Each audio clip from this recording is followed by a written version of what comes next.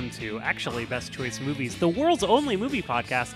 I am one of your hosts. My name is Chris Chafin. Coming in at you, one of the hosts, Caleb Shively. That's me. It's very aggressive, Caleb. You're both coming in and you're I coming think it's at them. very aggressive. It's just aggressive. I mean, fine, whatever. I don't want to argue with you, especially this Some early in antics. the show. Oh, yeah, sure. I mean, we will be arguing later. That's kind of the point of the show, unless we agree, which maybe we will. Oh, I disagree with that. Yeah, well, there we go. It started already. So it's actually Best Choice Movies. Every week we talk about two movies. One of them's old, one of them's new. Both of them are good, theoretically, or as we used to say, but we haven't said lately, in the genre of good. In the genre of good. They're in the genre of good You heard it was movies. good from your friend that you trust their opinion on because they also liked 10 Things I Hate About You in high school. You hear someone say the name of the movie and you're like, oh, yeah, I heard that was good. Yeah. But you have not seen it and maybe have no desire to see it. So this week we're talking about two films about could I say mentally ill women? Is that appropriate to say? Yeah, I would say that's very appropriately say. They suffer from mental illnesses. They take medication, and both the movies are marketed as a little bit quirky. Yes. Quirky mental illness. Quirky mental illness dramedies starring women. So we're talking about Horse Girl starring Alison Brie. That's from this year, 2020. And then we're talking about Welcome to Me starring Kristen Wiig. That's from 2015. Is that? I didn't write the year down. But 2015 makes sense. It feels like a maybe like 14 movie. or 13. Post Bridesmaids, pre Diary of a Teenage Girl. I wrote in my notes that it's in the 14 to 16 window because she was doing a lot of weird stuff in that time frame. So it was in that window somewhere. Anyway, those are the two movies this week. That's all this week on actually Best Choice Movies. But before we get to any of that, Caleb, what have you been watching this week? We had a little bit of shorter week. No, not as much turnaround for me. Recording earlier in the week than usual, yeah. And also you were doing, unusually for you were doing like real things in the real world. I had time to do that. But I was on a plane during that time. Well, that's true, yeah. But it was short enough flight where they didn't have the movies turned on. But they did at first, and then they turned it off. That seems very rude. So it was weird because so I got on and oh wait, there are movies. Judy is on, and I didn't know what it was, but it turned out to be just the final scene of Judy. What? So I watched the final scene of Judy, but it looped around again. Oh cool, I'll continue watching it. And then they stopped it after the very first scene in Judy.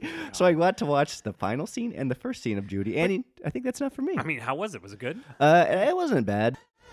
Light. So what? You have to be home for your mommy to put you to bed? She hams it up in that. I guess that's the whole thing. She's just putting on that her Renee Zellweger, Oscar-winning Renee Zellweger. Oscar-worthy performance, would you say? But the first scene in the movie is young Judy Garland, played by a younger girl, and the casting director of Wizard of Oz specifically tells her some girls' noses, the bridge of their nose may be smaller than yours. I'm like, that's a very specific burn. Was that a compliment or No. an insult? No, it was an insult. That's really weird. Wish I would have saw the middle 125 minutes. I love this idea that you're reviewing the movie based on the last and first scene. It's basically like you're a film executive looking at the script. You read the first 10 pages and the last 10 pages. What brings me in and what takes me out here? All right. Let's see what the fuck is going on with this. I did see a movie. But to be clear, can we just say these flights were like 30-minute flights? So it's not crazy that they didn't have the movies. One was like an on. hour and another one was like 30 minutes, yeah. Yeah, right. So I did catch The Wedding Singer too, which, after watching Uncut Gems, see Adam Sandler explode like that. Like, man, yeah, great actor. I mean, it's also, it's a pretty good movie. Pretty good, yeah. I did go to the theater, though. Of course I did. There is the movie called The Lodge, which they've been harping at us for so long. It was supposed to be released in October. Got finally released now in February. Remind me of what this movie is about. It's Riley Keough. She takes her and the beau she's dating. It's his two kids, Jaden Martell from the It and what else is he in? Midnight Special, Knives Out, that kid.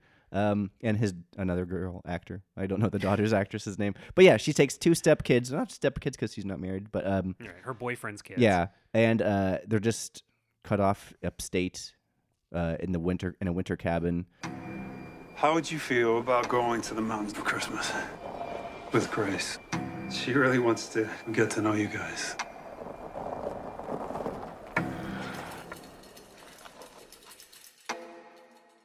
That's our mom's hat. I'm sorry. It's actually really well written. It's like a spooky horror movie. It is, but like to not spoil anything, nothing really. I guess it's more like eerie.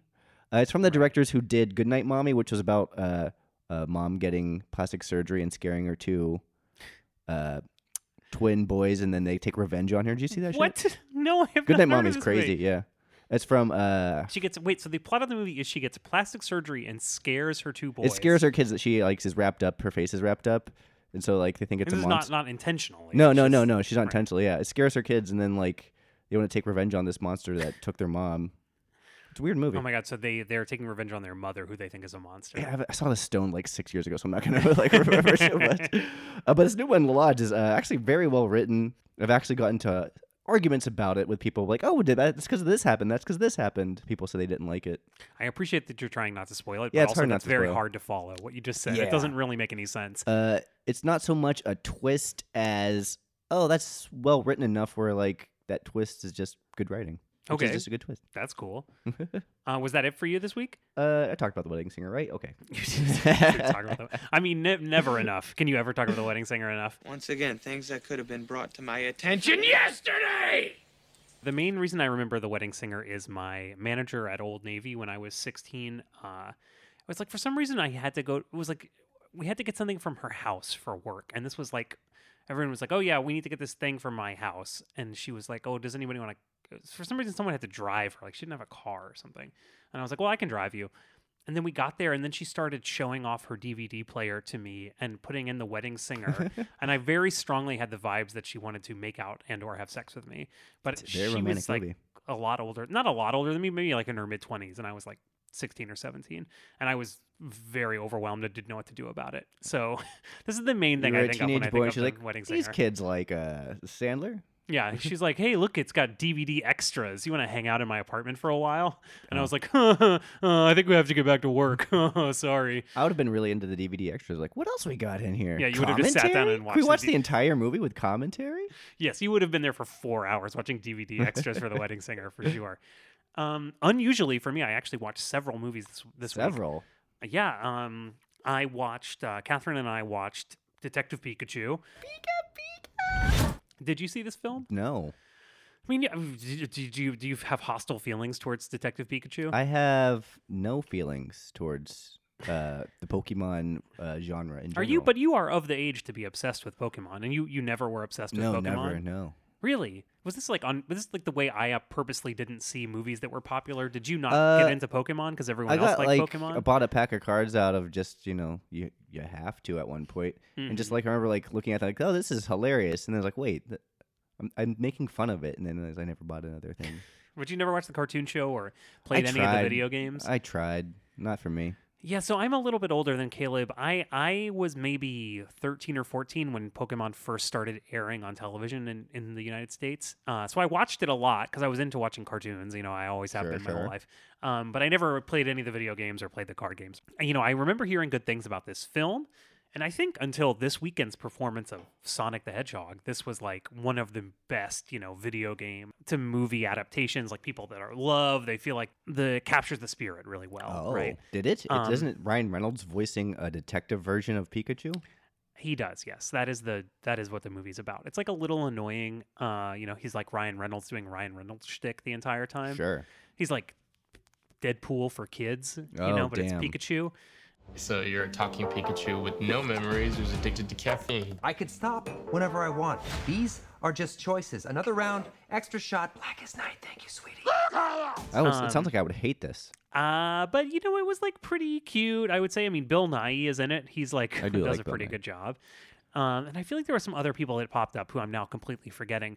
I mean, mostly people love the movie because it managed to make the Pokemon look like they would exist in the real world in a way that is like Is doesn't there make more them than look. just Pikachu, like a Squirtle or a Psyduck? Yes, all of the Pokemon are in this Really? movie. Yeah, it has, and you can watch the movie with knowing nothing about Pokemon. Like Catherine knows nothing about Pokemon. I know like a little bit about Pokemon, but there's like lots of, I guess, in jokes if you're familiar with Pokemon. Yeah, basically all of them are in it, and they look Pokemon? like living creatures that you would encounter in the real That world. makes me interested to see how they actually designed it. I mean, the I think if 3D you got effect of really high and watched it, you would have a great time. In all Yeah. honesty, Bulbasaur. What was my man's name? yeah, Bulbasaur, Squirtle, Charizard, Yeah, I forget more of them. Charmander. Yeah, so that was pretty fine. And then I was telling Caleb about this earlier, but just this afternoon I came from a baby-friendly screening of 1917. Babies love war movies. So I took my 3-month-old baby to see 1917. This is like at Alamo Drafthouse. They do this thing where they kind of leave the lights up and you're allowed to bring your baby, and it's like okay if the baby cries and stuff. And they just do it for whatever movies are playing. They don't have special like baby movies. Babies can't tell. It's for the parents, right? The babies don't know what the fuck. They don't know what the fuck they're looking at. I mean, I will say my baby did stare at the screen for a long time. I mean, it's a one shot the whole time. She had to look for those edits. She had to look for those edits, baby. She was hunting for those edits. Except when you get shot, and then it's clearly 2 shots the whole time. But like that was cool. I mean, you saw 1917. I remember you talking a lot of shit about that movie, and that was basically why I didn't. I always see said it I until prefaced now. it with I liked it, but it's just a gimmick. Like I didn't I follow liked the it. But see, the characters. I followed the camera. I thought it was an action movie in the purest sense, meaning that like It didn't care about the actual plot or mastications of the war. the mastication. So you didn't care about it chewing the war. Is Oh, that I what guess you that's mean? what mastications mean. No, I mean it's an action movie in that you're the characterization and the emotion come from watching people do actions. Like you're just watching them do Walk stuff. down the road. Like there's this scene in the beginning, sort of towards the beginning of the movie, where one character has stuck their hand on barbed wire, and you've seen them do it, and then they're covered in mud, and you can kind of see him holding his hand, and you're like, oh, he's like trying not to get his hand fucked up because it might get infected or something, and you're kind of a little worried about it. And there's all these dead bodies everywhere, and then they get startled by I think it's like a dead person's face, and he kind of rears back and he puts his hand completely into the chest cavity of a dead body, and then kind of pulls it out and looks at it like, well, fuck, never mind. I guess it's all fucked up now. And I just thought that was the kind of thing the movie did really well, which was it wasn't anything that was said but it was like a good bit of characterization, and it was like real people in this extreme situation, trying to just survive. Yeah, it was a good war as hell movie, but Yeah, it was a good war as hell movie. that's been done. If anything, it was like a little jingoistic. I was saying like the British people don't ever do anything bad. Anytime they meet a German person, they try to help or at least not kill them. Oh, and the yeah. German person immediately tries to kill them, which is like, okay, Sam Mendes. Like, I'm sure they weren't all like that, It is a good, and they've. This is not a spoiler because if you've seen any previews for it. It's the one shot where he's running across the field Right. against. Yeah, it's a good shot. That's a good shot. And what they don't show in the trailer is that he does like run full on into several other people Yeah. who are running the other way, and He trips over them, they fall. It's a Yeah, good thing to pay happens. attention. It was fun to pay attention to on the big screen. Yeah, and I will say, as far as it being a one-shot gimmick, like I definitely forgot that it was one shot several times because you're No. just kind of swept up in what's happening. See, I couldn't do that. I was just more looking at like, okay, what are they gonna do here? What are they gonna do here? Like, I was just Yeah, swept away in the emotion, Caleb. I could not get swept up by that emotion. Well, first you'd have to have emotions, so like That's true. I did like there was a really cool shot where he falls into a river, and it's just Oh, like yeah. I think he falls down a waterfall, and then it's like the camera just like before it zooms completely out, it's just like, oh wait, how big is this body of water going? yeah. I mean, And then it gets bigger, and like, oh okay, cool, it's fucked up.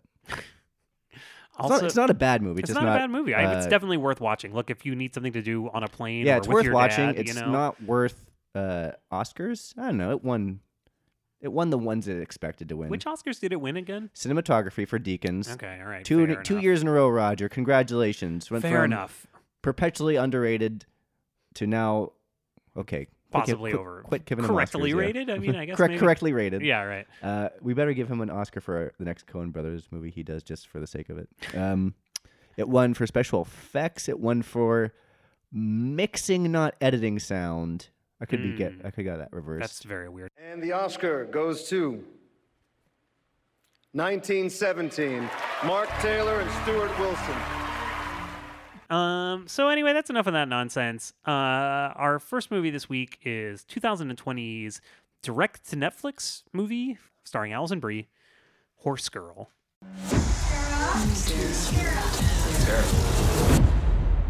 Are you okay? I don't know.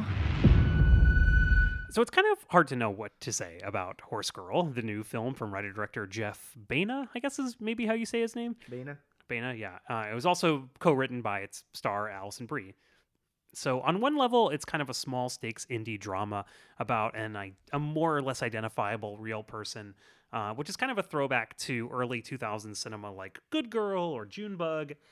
And speaking of those films, it also centers around a difficult-to-like woman who's making her way painfully through something like the real world. And, look, there aren't enough films like that. There should be more of them. That's very true. On another level, it's a metaphysical, kind of supernatural-ish movie about a woman with mental illness.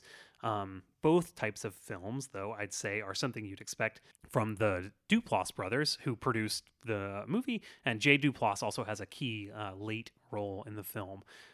Speaking of roles, your feelings about this movie will have a lot to do with your feelings about its star, Alison Brie, who is, it's basically the Alison Brie show, right? Like, she's in every scene, and we're watching her fall apart over the course of the movie.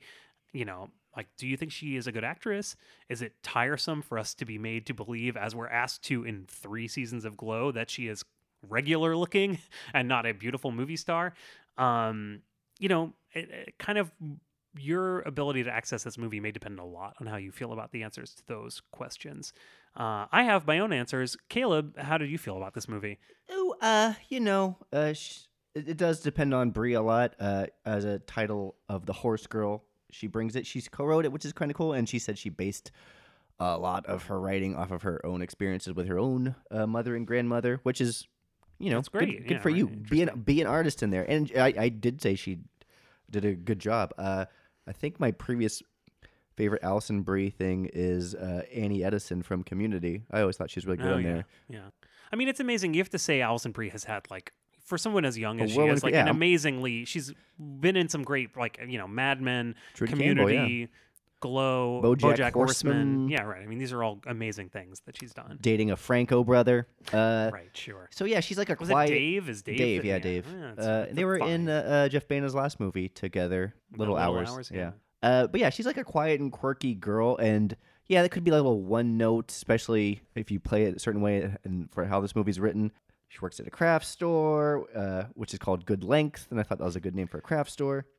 Yeah, loves horses. Oh, and her coworker there is Molly Shannon, which is amazing. Like, always great to see they have Molly very Shannon. good chemistry together too. Yeah, Molly Shannon is fantastic. A surrogate in this mother movie. to her in this a little bit. She's very sweet, and seems to be the only person who genuinely cares about her. But yeah, I think it's all working at this. Like, yeah, she watches her favorite show called Purgatory the whole time and loves it. There was actually a really uncomfortable moment for me where Alison Brie, and we're supposed to think of how sad her life is, and she's laying there watching Purgatory on TV, and the shot of the TV of her watching Purgatory is basically like just an inch smaller than my own TV that I was watching this movie on. And I was like, okay, well, I don't know. I guess I should go do something. Yeah, that if anyone could relate to having your roommate like, oh, you're still watching your show, okay.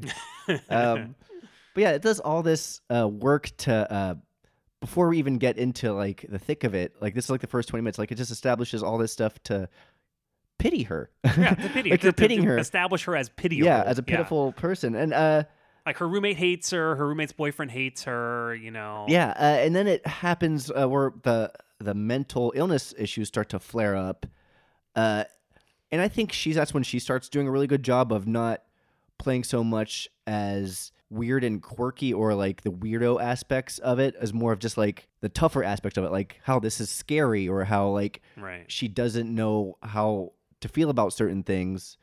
And like, she's like kind of terrified. It kind of brings like the score in this movie didn't work for me, but it was because it's kind of like light at points, and then when it get to really like almost like horror John Carpenter-y type score. Mm-hmm. But I thought her performance kind of led itself to like, okay, that justifies how scary a mental illness can be as a person who doesn't know it too much. But yeah, like, oh, this is playing good. Yeah, I mean, basically we're talking around this, but it's basically at a certain point in the movie she starts to suffer from like schizophrenia, I guess. Yeah, she starts having like nosebleeds. They allude to it runs in her family. Yeah, like her mother committed suicide and her grandmother was institutionalized. There's lots of shots of her looking at water.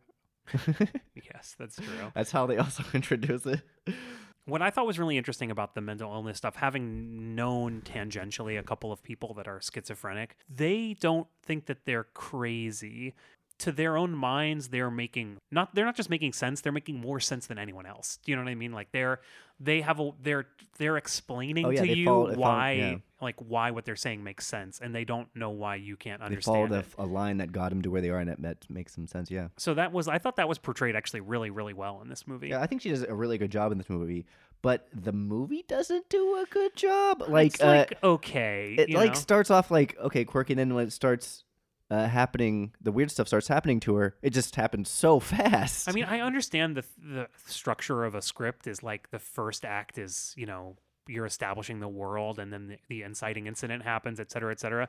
But it's like they spend so much time establishing the world, and then they like completely abandon it basically because it becomes this crazy movie abandon about it for a mental series illness. of checkpoints to it. Like I'm a big fan of the actor John Reynolds, who plays a love interest in this movie. Oh, what else is he been in? Search Party, which also has Meredith Salinger, who's also in this movie. He's an annoyance theater guy. He's on Stranger Things, I guess, sometimes. Oh, okay, yeah. But yeah, John Reynolds, great guy. Look him up. But he's funny. He's even funny in this movie, but it's to the point where, like, this movie's not funny anymore, though. Like, it's kind of, like, weird and funny at the beginning where you're just, like, learning about things. Like, oh, okay. And it's, like, presented quirky enough. And then, like, I'm not ready to laugh. Like, they had, like, a really awkward first date dinner scene, and it ends at a graveyard. It ends with her screaming like schizophrenic things. And it's just like kind of fun, and it is kind of funny that how that happened, but also like the way they're playing it. Like, no, funny. It's not funny. They're not playing it for laughs. All they're playing like this is so fucked up. Yeah. She's saying like, we're gonna dig up my mom. Yes. Get her DNA tested. See, it's kind of funny, but what do you say? But not at all. It's not funny at all. And even the reverse of that, like when her problems start to like come full fold, and there's like a climactic scene where she shows up to work not knowing where she is, and she's nude, and they have to like wrap her up. I'm like, oh, cool. That's just like the next progression for this movie, is just to like keep showing things of her mental state. Also, like, so it's called The Horse Girl, and there's a whole subplot where it's basically, they never say it outright, but we're given to understand that she used to own a horse. She no longer owns the horse, but she still goes and hangs out at the stable and like sort of bothers everyone and acts like she owns the new horse's owner. Bothers the girl that takes lessons on the horse. Watches her every day. This is like every day. It's like every day. Yeah, exactly. Yeah. Toby Huss is one of the... Oh yeah, he's great. It was great to see Toby Huss. But I was going to say, like, but I never quite understood like what the symbolism of the horse was supposed to be, or like why that was happening. I don't think it was a symbolism. Maybe it was just to show, like, hey, here's a weird person, a trope in the world. Because it is horse called girl. Horse Girl, like Tina from motherfucking Bob's Bees. Bob's Burgers, right? She's a horse girl. Do you think horses get songs stuck in their heads? Oh my god! So she's just like taking like. She's like the horse girl. It's like she's looking, like the horse girl. I mean, I guess so, but also I was just like, I felt like that part didn't really go anywhere. I felt like I didn't learn anything from that. Yeah. She could have been easily called craft store employee. Well, exactly, right? And that would have been a lot more like appropriate, you know. Could have been called Great Lengths, like the lengths she'll go to prove that she's a clone from outer space, you know. I guess there is like a little bit of trauma with the horse because she has a friend, which is the aforementioned Meredith Salinger, who she used to ride with as a kid, who got into an accident, and so she always just visited her, not out of... It's sweet, very sweet. Not out of any guilt, really, but it's more out of just like spend time together. Yeah, just to spend time with her. But yeah, it didn't really go anywhere. And I don't know. There's a lot of stuff in this movie. I mean, it just like wants to, instead of like digging into the mental aspect stuff, it just like shows you things that can happen with mental aspects. And like you said, it can go through that line of like conspiracy theory, and that's where this movie ultimately ends up. Like we get to see a nightmare she has. I assume this is what it is. This is my interpretation. Movie ends with this like, I don't know, a full half hour of like completely bonkers stuff. So basically it's like she's been committed because she's having all these episodes, and we as the viewer watch her make a ninja suit out of this fabric whose color someone has told her is protective. She does steal the horse, I guess, then, and stalk around, and she like puts an outfit on the horse, and then she's like, what else does she like? Goes to her work. She goes to a bunch of other places. and it's not quite clear if it's really happening or if They it's go not off really into the happening. middle of the wood at the end. Yeah. Well, then there's kind of like a break because then it's like she wakes up back in the room at the mental institution, but then she's there with a girl from her nightmares who confirms to her. Dylan Galula from Her Smell, Unbreakable Kimmy Schmidt. Yeah. Support the girls. And it's like she sort of confirms that all of her hallucinations are real, and then she's having a talk with Jay Duplass, who's her psychiatrist, and then there's another like a second level of fantasy or delusion, or maybe is it real ? Where she's like puts on all because she keeps saying she looks exactly like her grandmother and she's a clone of her grandmother, and then she's like, no, I am my grandmother, because like she's saying her grandmother thought she was from the future and she's being abducted by aliens, and like they even like establish a couple instances of time loss. And she like even frantically Google searches losing time, and again, if this sounds all confusing, it's because it is because they just like introduce all this stuff, and again, instead of like playing with it, it just like piles it upon the stuff. I mean, it reminds me of an ending of like I guess I took that ending as a nightmare that she was having. A delusion. But I mean, it doesn't tell you the film. I mean, you could take it as like, oh, actually, she was right. I mean, you could take it that way. Sorry to spoil, but like that's what ultimately made me not enjoy the movie as much, is because in choosing to be this ambiguous metaphor, I guess, about her mental illness, it kind of almost washes its hands establishing all the good work it did about mental illness before.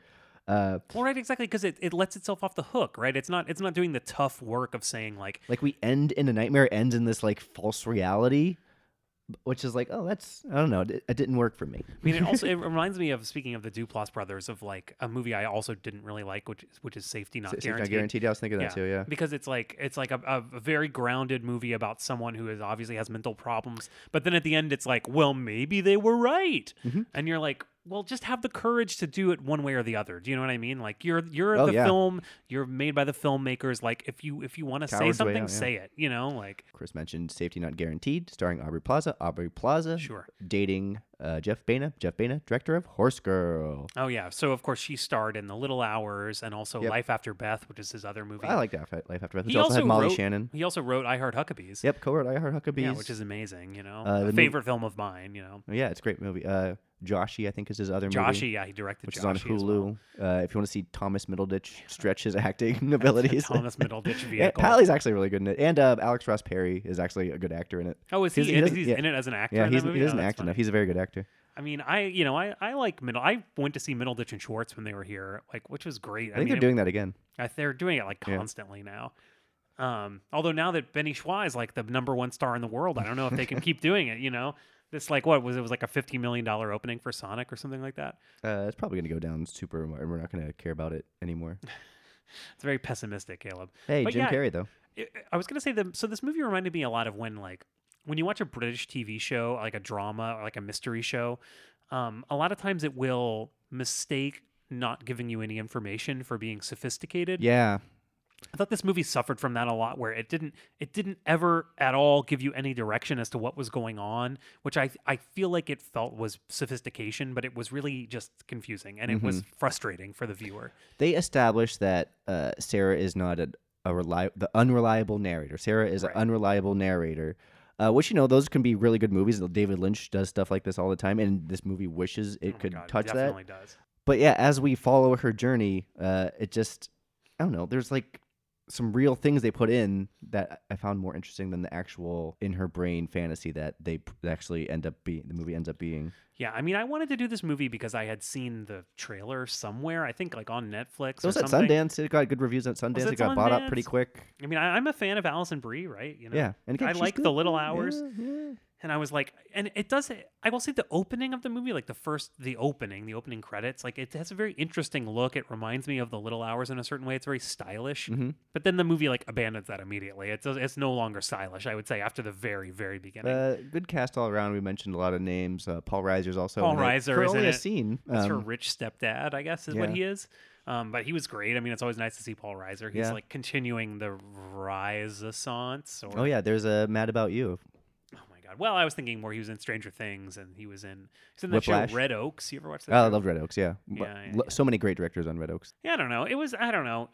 I watched it with my wife, and when it was over, I said, well, what did you think about that? And she said, it was fine, which I think in a way is like the perfect review of this movie. Like, it was fine. It was fine. It wasn't anything like that I want to revisit, or I didn't particularly feel challenged, or it didn't spark a lot of thoughts in me. It was just like, it was fine. Yeah.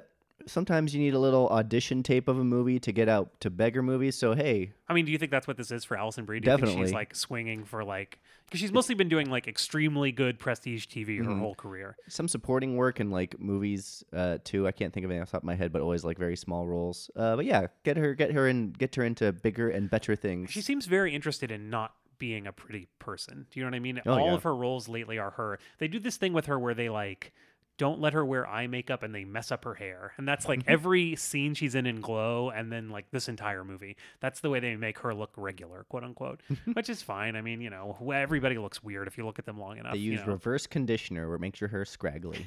Exactly. So you want to talk about our next movie? Our next movie is 2014's. I looked it up while we were doing something else.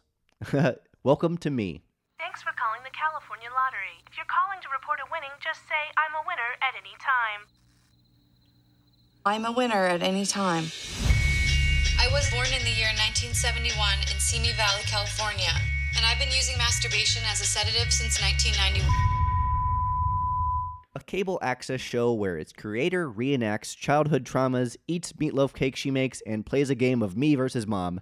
Sounds like a perfect vehicle for a Saturday Night Live star transitioning into more dramatic movies. But Welcome to Me, starring Kristen Wiig, looks at the bigger picture past that TV show and into the mental state and well-being of that creator. Wiig plays that creator. Her name is Alice Klieg, a woman diagnosed with borderline personality disorder who stops taking her meds shortly after winning the lottery. This leads her to basically buy her own talk show. I'm sorry to interrupt. That is such a great sentence. It's a lot of movie. This leads her to basically buy her own talk show, which broadcasts her mania, ego, and drastic impulses to the world at large. This is played realistically, and the movie charges through this fairly ludicrous premise thanks to Wiig and a good supporting cast, including Joan Cusack, James Marsden, Linda Cardellini, and ABC favorite Tim Robbins. Funny, sad, and Wes Bentley. Oh, Wes Bentley. Yeah. Funny, sad, but mostly bizarre. Welcome to Me is the movie we are talking about now. Chris, let's talk about it now. So, Caleb, like I watched this movie years and years ago. Yeah, I saw it in theaters, I remember. And I remember thinking at the time, like, oh, like that was, kind of awkward. And like, I didn't really think it was very funny, but I watched it the day after watching Horse Girl. And I was like, this movie is fucking hilarious. Like it's compared to Horse Girl, it is a romp. Yeah, you know what I mean? It states its idea more clearly. And it is a very weird, it's a bizarre movie. It's a much better constructed film, right? I mean, it has like, it starts somewhere and it goes somewhere. The characters have like desires that they're trying to fulfill, There is some leaps in logic, but at least they give those a couple sentences to do. But yeah, watching it this time, it kind of reminded me of a twee version of Network.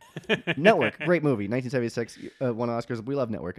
Network was a movie about a news anchor keeping his job when he loses his mind because it gets ratings, where Welcome to Me is now an Oprah wannabe keeps her job after losing her mind because it's keeping the production company afloat. Yeah, basically she writes them a check. She goes into this meeting at this local cable access station and says, I want a TV show. And they lie to her about how much each episode will cost. They say like, it'll be like $150,000 an episode. And she's like, okay, I want 100 episodes. How much money is that? And they go, $15 million. And she just pulls out a giant checkbook and writes them a check. And then it's like, they have to do it. They have to do everything that she wants to do. It does cover some costs. And it is kind of funny to see like the first episode, like, oh, that didn't look that nice. But then she's like, oh, I want more things. And then she gives them more money.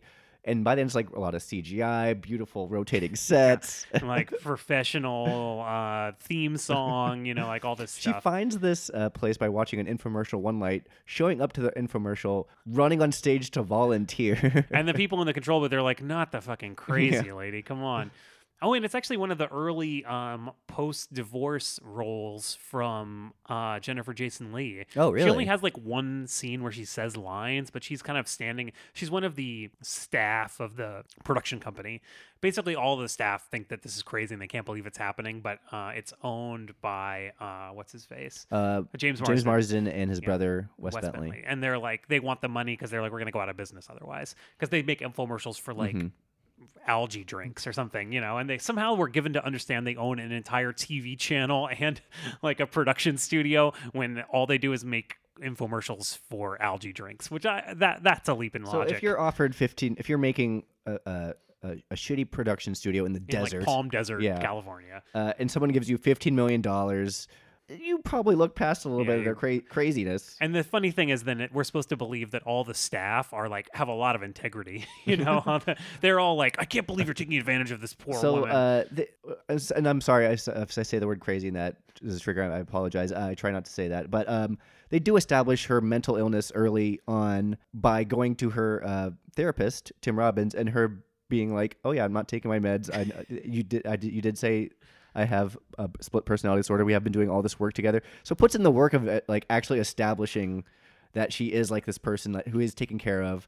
Like we do see a lot of her like quirky stuff. Like the first shot of the movie is her apartment, which is hundreds and hundreds of VHS tapes that we find out are every single episode of Oprah. But she has them all taped. Memorized, and she puts them in and like just says them all and does the hand motions Oprah is doing. And she also color codes her room, like it goes from red to yellow. Oh, like, I didn't notice that. Yeah, it's very, very It's completely fucking mental. There's this one of the opening scenes is she's walking through the desert to buy the lottery ticket that wins, but she doesn't go in the store. Like people just know, like, okay, put magazines and a lottery ticket and walk outside to hand it to her. She does this thing, I think it's when she first walks onto the cable access show or whatever, the infomercial, where she says, like, when I was young, I was diagnosed with manic depression. Then it became blah, blah, blah. Now they call it borderline personality disorder. Who can keep up? She also keeps trying to say that speech she gets cut off when she wins the lottery that they just cut her off in news, that she medicated herself through masturbation. She's like, I was born in 1977, a summer baby. Yeah. I've been using masturbation as a sedative since 1992. So this does sound like Kristen Wiig SNL character. And it's funny and it's like so bizarre. It's actually really funny. It's a really funny movie. But then they like take it realistically and like it's very grounded. It's very they look at like, in reality. oh wait, we're kind of like, this is what happens if this person gets a TV show to run amok. Some of the things that this production company just goes along with. They let her call her therapist on air. And he's like, can I hear people in the background there? And she's like, oh yeah, I'm at the airport. And he's like, oh, where are you going? And she goes, oh, I just had to mail a package. They let her cook a meatloaf cake, and then they let her eat it for 5 minutes on air. She just eats the cake. It's like, oh, we're going to go through anything? Like, no, she just wants to do this. They go, it's Joan Cusack. She says, we're on this for a while. Yeah. They let her defame countless people on air. She just reenacts a lot of her childhood traumas. She has two actors, always interrupts them as they talk. She interrupts them. It's like there'll be two reenactors. One of them's her and one of them is the person she's mad at. And then she'll run in the middle of the reenactment and scream at the person she's mad at. Like if I saw that on TV, I'd be like, what is this? This is amazing. This is an amazing show. Yeah, and exactly. There is someone like that, a character in this movie who catches the show. It's played by Thomas Mann from Me, Earl, Dying Girl. Sees it and is like, oh my gosh, this is amazing. He's a college student, starts writing a paper on it, tries to interview her, calls her, she invented the narrative infomercial. And this all reminded me of like... Oh, and she also gives him a blow. Oh, yeah. That's crazy. Limo, yeah. But that character drives everywhere in a limo, right? That character kind of reminds me of like how I view like early like Tim and Eric stuff, where like they like took on cast people with mental problems on their show. That's true, yeah. And you're just watching them. It's entertaining as hell. Tim and Eric always justified it themselves as being like, these people want to be on. They're having the time of their lives. Too. Yeah. It's like, oh yeah, Harmony totally. Korine would say, like, Letterman, you could say, did that too. You're like, it's not. Look, I think this person is cool and interesting. I'm letting them be themselves on film. And if you think it's exploitive, it's because you're judging them and you think they're disgusting. You know what I mean? Like, I don't think that. Yeah. And they probably this production team was fine with her doing it. They were getting millions of dollars. Exactly. It was going okay enough for a while. And then the breaking point, and this was a weird ass climax of like, okay, this has gone too far. They let her neuter dogs There's an episode of her show where she just not an episode, it's like several episodes where she's neutering dogs. Neuters And dogs. she says, "I'm going to neuter dogs," and they go, "On air?" She's like, apparently used to be a veterinary nurse. And they like do this. They show the filming of the episode, and people just like are disgusted and she walk keeps out. calling them their walnuts. So it's just a really it's an entertaining movie. I like this movie. I'm glad I rewatched it again. But to criticize a little bit, it doesn't want to make fun of mental illness, which is good, a good thing. Yes. So your criticism is it doesn't want to make fun of mental but illness. it lands in this more. Well, it doesn't make fun of this character with mental illness, so it lands in a more desperateness and a sadness that that Alice Klieg has. Like she's mean to people. Yeah, like me and Chris were just talking about this scene. Another big climax is when she's like going way overboard. She sings a mountain goat song while walking naked through a casino, and she has these burn marks on her chest. And it's in slow motion. There's dogs running around her, and that's like, okay, this is the breaking point now. And then it kind of has a too happy of an ending for my thing. I don't know, to say anything. Yeah, she has like a big like final going away. Yeah, you show. kind of want this movie to like big do something, but like she's back on her meds and just apologizes to everybody. She apologizes to everybody, makes everything right with everyone she wronged. Yeah, and, it's a happy, warm, fuzzy ending. Ends with, she's has her nice boyfriend and is back in her apartment, and everything's back where it started. She finally turns off a TV that she's been leaving on for 11 years straight. Well, and that's the other thing, right? Is it's kind of like an indictment of people like you and me, Caleb, say, who like watch too much television. Yeah. Like it's basically it's a movie about like TV psychosis and like the psychosis that makes you want to be on television or like think, you want to be watched by people, want to be heard by people, and like how mentally ill that is, and so it's an indictment of like every actor in the world and like every fan of film and television in the world. It makes them just seem like extremely sad and pathetic, which is also kind of what's going on in Horse Girl, right? Mm-hmm. Like we're saying she's like obsessed with this TV show, and we're given to understand how sad and pathetic it is that she's obsessed with this TV show. That TV show is named Purgatory, which is a little bit on the nose. Yeah, right. She's living in this purgatory. I just wish it had, speaking of now, again, back to Welcome to Me, a little, I don't know, for as dark as movie it was, I just wish it like kept that dark streak alive. Yeah, it kind of chickens out at a certain point, right? Which is fine. Maybe it didn't need the dark ending that people like me always want. But yeah, I mean, it was a very art movie. I mean, it's a comedy, and in the Shakespearean sense, a comedy just means something where it works out in the end. You know what I mean? So it's a comedy in that sense. Like there's personal growth. There's personal growth, and everything works out in the end. I think there's sort of an interesting backstory to this movie. Not a backstory exactly, but the reason it has such a great cast, and there's also people in it like Kulap Vilaysack, Scott Aukerman's wife is in it. She has a great part. Not to define her in relation to someone else, the documentarian and podcast host Kulap Vilaysack. Because the director of the movie is Shira Piven, who is Jeremy Piven's sister and also is married to Adam McKay. Mm-hmm. So I would say it's not that hard to get like a really great cast for your extremely oddball movie. Also, of course, Kristen Wiig was very hot at this moment. Oh, yeah. But it's just, every role is filled by somebody that you're like, oh my God, wait, what? I'm a big fan of Alan Tudyk, who he played in the Welcome to Me, her ex-husband who's gay, and she's very comfortable with that. Oh, yeah. It's just a very, 2014 Hollywood comedy crew. Mm-hmm. It's like basically all of those people are in this movie, which is interesting. I mean, and speaking of that, it came in this sort of weird period for Kristen Wiig, where obviously she made Bridesmaids, she was hugely popular, but then she spent the next several years making these extremely insane things. She was making the those Lifetime movies with Will Ferrell that were insane. She made the Skeleton Twins, obviously with Bill Hader. Bill Hader, yeah, exactly. You're talking about the IFC with Will Ferrell, that show? Yeah, what are the names of all those movies? Yeah, I forget that. Oh, those the actual Lifetime movies. Lifetime she actually movies, made. That's right. I forgot about that. The agency called, and they have a new birth mother they want us to meet. I was thinking of the IFC show, the Spoils of Babylon. Spoils of Babylon. But she's only in the second that was also season. in this period. That was really good. You are a bastard! I kicked heroin. I can't kick you.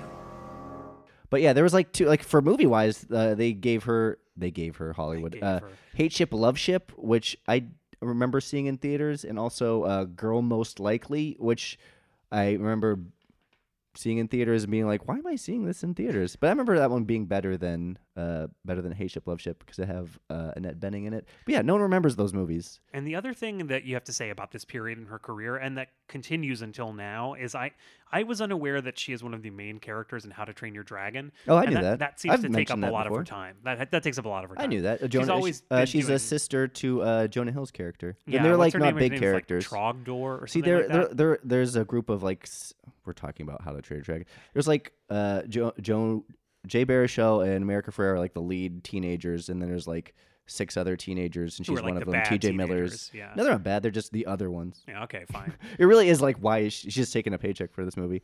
But there are 2 great supporting roles she's in, and they're a little bit that darker. She's very capable of. Diary of a Teenage Girl. She was great in. She was the mom in, and Nasty Baby. I really like Nasty Baby. I did not see that movie. What is that about? What is Nasty Baby? It's a pretty simple premise. I remember seeing it at BAMFest, actually. I forget his name. The director did Crystal Fairy and the Magic Cactus in 2020. Oh, it is Sebastian Silva. Sebastian Silva, yeah. He did that movie Tyrone recently. But yeah, the premise is it's a 3-hander. I forget the other actor. It's Wig, one of the guys from TV on the Radio. The one that acts. Tunde? Yeah. Yeah. And I forget the other actor, but like the plot is very simple. It's like they're in Brooklyn, someone gets assaulted, and then they deal with the fallout. And it's kind of like a horror movie. Interesting. Yeah, it kind of reminded me of Rosemary's Baby-ish vibe. Can I tell you, in the course of, I mean, not to interrupt, please go No, ahead. go ahead. No, go I ahead. was going to say, in the course of looking up things related to this movie, I referenced The Good Girl, that Jennifer Aniston movie. I was unaware that director had directed both Beatriz at Dinner and this new movie Like a Boss that's coming out that has the posters all I over know the exactly. subway. You're talking about Miguel Arteta, who did also exactly. Cedar Rapids, which is a great. Yeah. He's an amazing director. He does lots of really good TV. Like he did some, Enlightened. Succession, Enlightened. Yeah, his movies are really good too. I've seen all his movies. American Horror Story. I'm a big fan of Cedar Rapids, which I said. What was that one I'm trying to think of? Youth Chuck in and Buck. Revolt? Yeah, Yeah, Youth in Chuck and Revolt. Buck, yeah. Yeah, he's a great director. I always tried. Duck Butter recently was great. Yeah, That's he's good. a very good director who's never gotten like a full fair shake, but he does always consistently great work. He seems to do like good. He has like consistent work. Yeah, doing I would good say TV. Good Girl's my least favorite of his movies. Interesting. I mean, I haven't. I can't believe that he did this new movie that's coming out. It kind of makes me. It came out interested in already. it. I kind of want to see it. It's Haddish and Rose Byrne. Rose Byrne is a comedy Salma Hayek, genius. right? Yeah. If you want to be a businesswoman, you're gonna have to act like a boss. You have to fire him. What? Yeah, and Haddish, we know, is so fucking funny. I mean, maybe it's good. It came and went out. It's out of theaters. Oh, it's already gone. Oh Yeah. my god! I just see the posters every single day on my way to work. I was gonna go see it. It's a good high and see it movie. I was gonna go see it. I think that's everyone's review of that movie. I was gonna see it, but But I get DVDs on Netflix, so I'll just put it in that queue one day. You got anything else to say about this film, Caleb? I'll shout out Elliot Lawrence. He wrote this movie. He went on to create a show I've been meaning to check out called Claws that has Niecy Nash, who I love. And this director also, Shira Piven. Yeah, she also directs on Claws. Also, she directs Claws. She directed some Transparent. She did a great Room 104, which I like. Room 104, which is the Duplass Brothers show they produce. It starred Sam Richardson, who gave us Baby of the Year, and Steve Little, who is Stevie on Eastbound and Down. Okay. Steve Little has insomnia. He punches the wall, so they have to. Sam's like being really nice to him.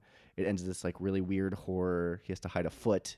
Great show, Room 104. Sounds great. Always in the same room, 104. So Caleb, let's say that you have to pick one of these two films, or you're going to be forced to walk naked into your place of work, singing a song very sadly. Dun, dun, dun, dun, dun, dun, dun. I will go with Welcome to Me because I always was going to, and. Not to say anything bad about Horror School. They do. I thought, again, she's a great actress. They put a lot of themes out there. And both these movies are kind of uneven, and that might be just the nature of having a mental illness comedy. Yeah, right. I would even say, directing-wise, that Horse Girl's better. Like, there's some interesting visuals there. And they play more with... There are a lot of interesting visuals. Yeah, that's like true. The whole, like a portal thing was very interesting. Whereas... Welcome to Me didn't really have too much to, just show Kristen Wiig acting ridiculous. Yeah. There's nothing like no signature shot, I guess, outside of that Mountain Goats thing. which is not even that great a That's- shot. But yeah, but performance-wise and even just the idea of the movie-wise, it goes to Welcome to Me. Yeah, I would say, like, first of all, both of these movies are the kinds of movies I like, which are, they're independent-y movies about, difficult people, and they're experimental. They're trying something really weird. I mean, especially Horse Girl is like throwing so much shit at the wall and like seeing what sticks. And like, I really like that and I support that. I wouldn't say that it was like 100% successful, but I was really, I'm glad for movies like this to exist. And, unfortunately, the format of the show is pitting them in a death match against each other. But I would definitely pick Welcome to Me because it is like a lot more enjoyable to watch. It's funnier and it's a little bit more easy to follow as a film, and I think it's a little bit better constructed. It's the a peak post Bridesmaids wig.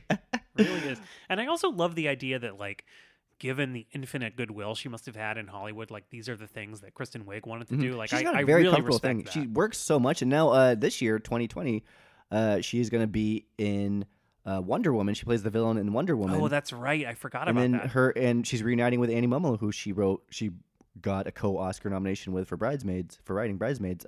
They're having a movie coming out very shortly. I forget what it's called. No, I was going to say, what's it called? Deb and Starla go to, I want to say Palm Springs. Barb and Star go to Vista Del Mar. Oh, I was not even close. Barb and Star go What to did I Vista say? Del Mar. I forget what I said. Starring her and a bunch Annie of other Mummel. people. She wrote Bridesmaids. She was in Michelle Darnell, which is actually called The Boss. She was very good in that movie. Okay. She was in Bad This Moms, Is 40. 40 Joy, apparently she was in. Yeah, she's a writer. She worked for SNL. Well, that's all great stuff. Thanks so much for coming this time, guys. Thank it was so you. nice to see I you. appreciate Oh it. my And God! I Wow! love you. Thank God you so bless much. it. Wow. Catch you later. All right.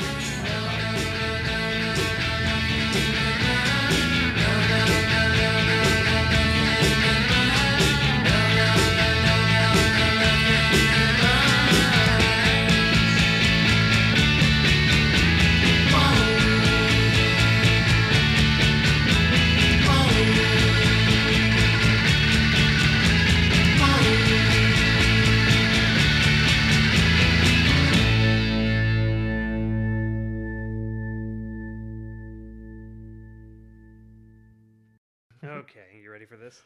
Y'all ready for this? Boom, boom, boom. Y'all ready for Chris? Shush. was really Ethan. Somehow that has literally never occurred to me to say in my entire life, including when that song was the most popular song in the world. Damn. Your name rhymes with this. Yeah, that honestly never occurred to me.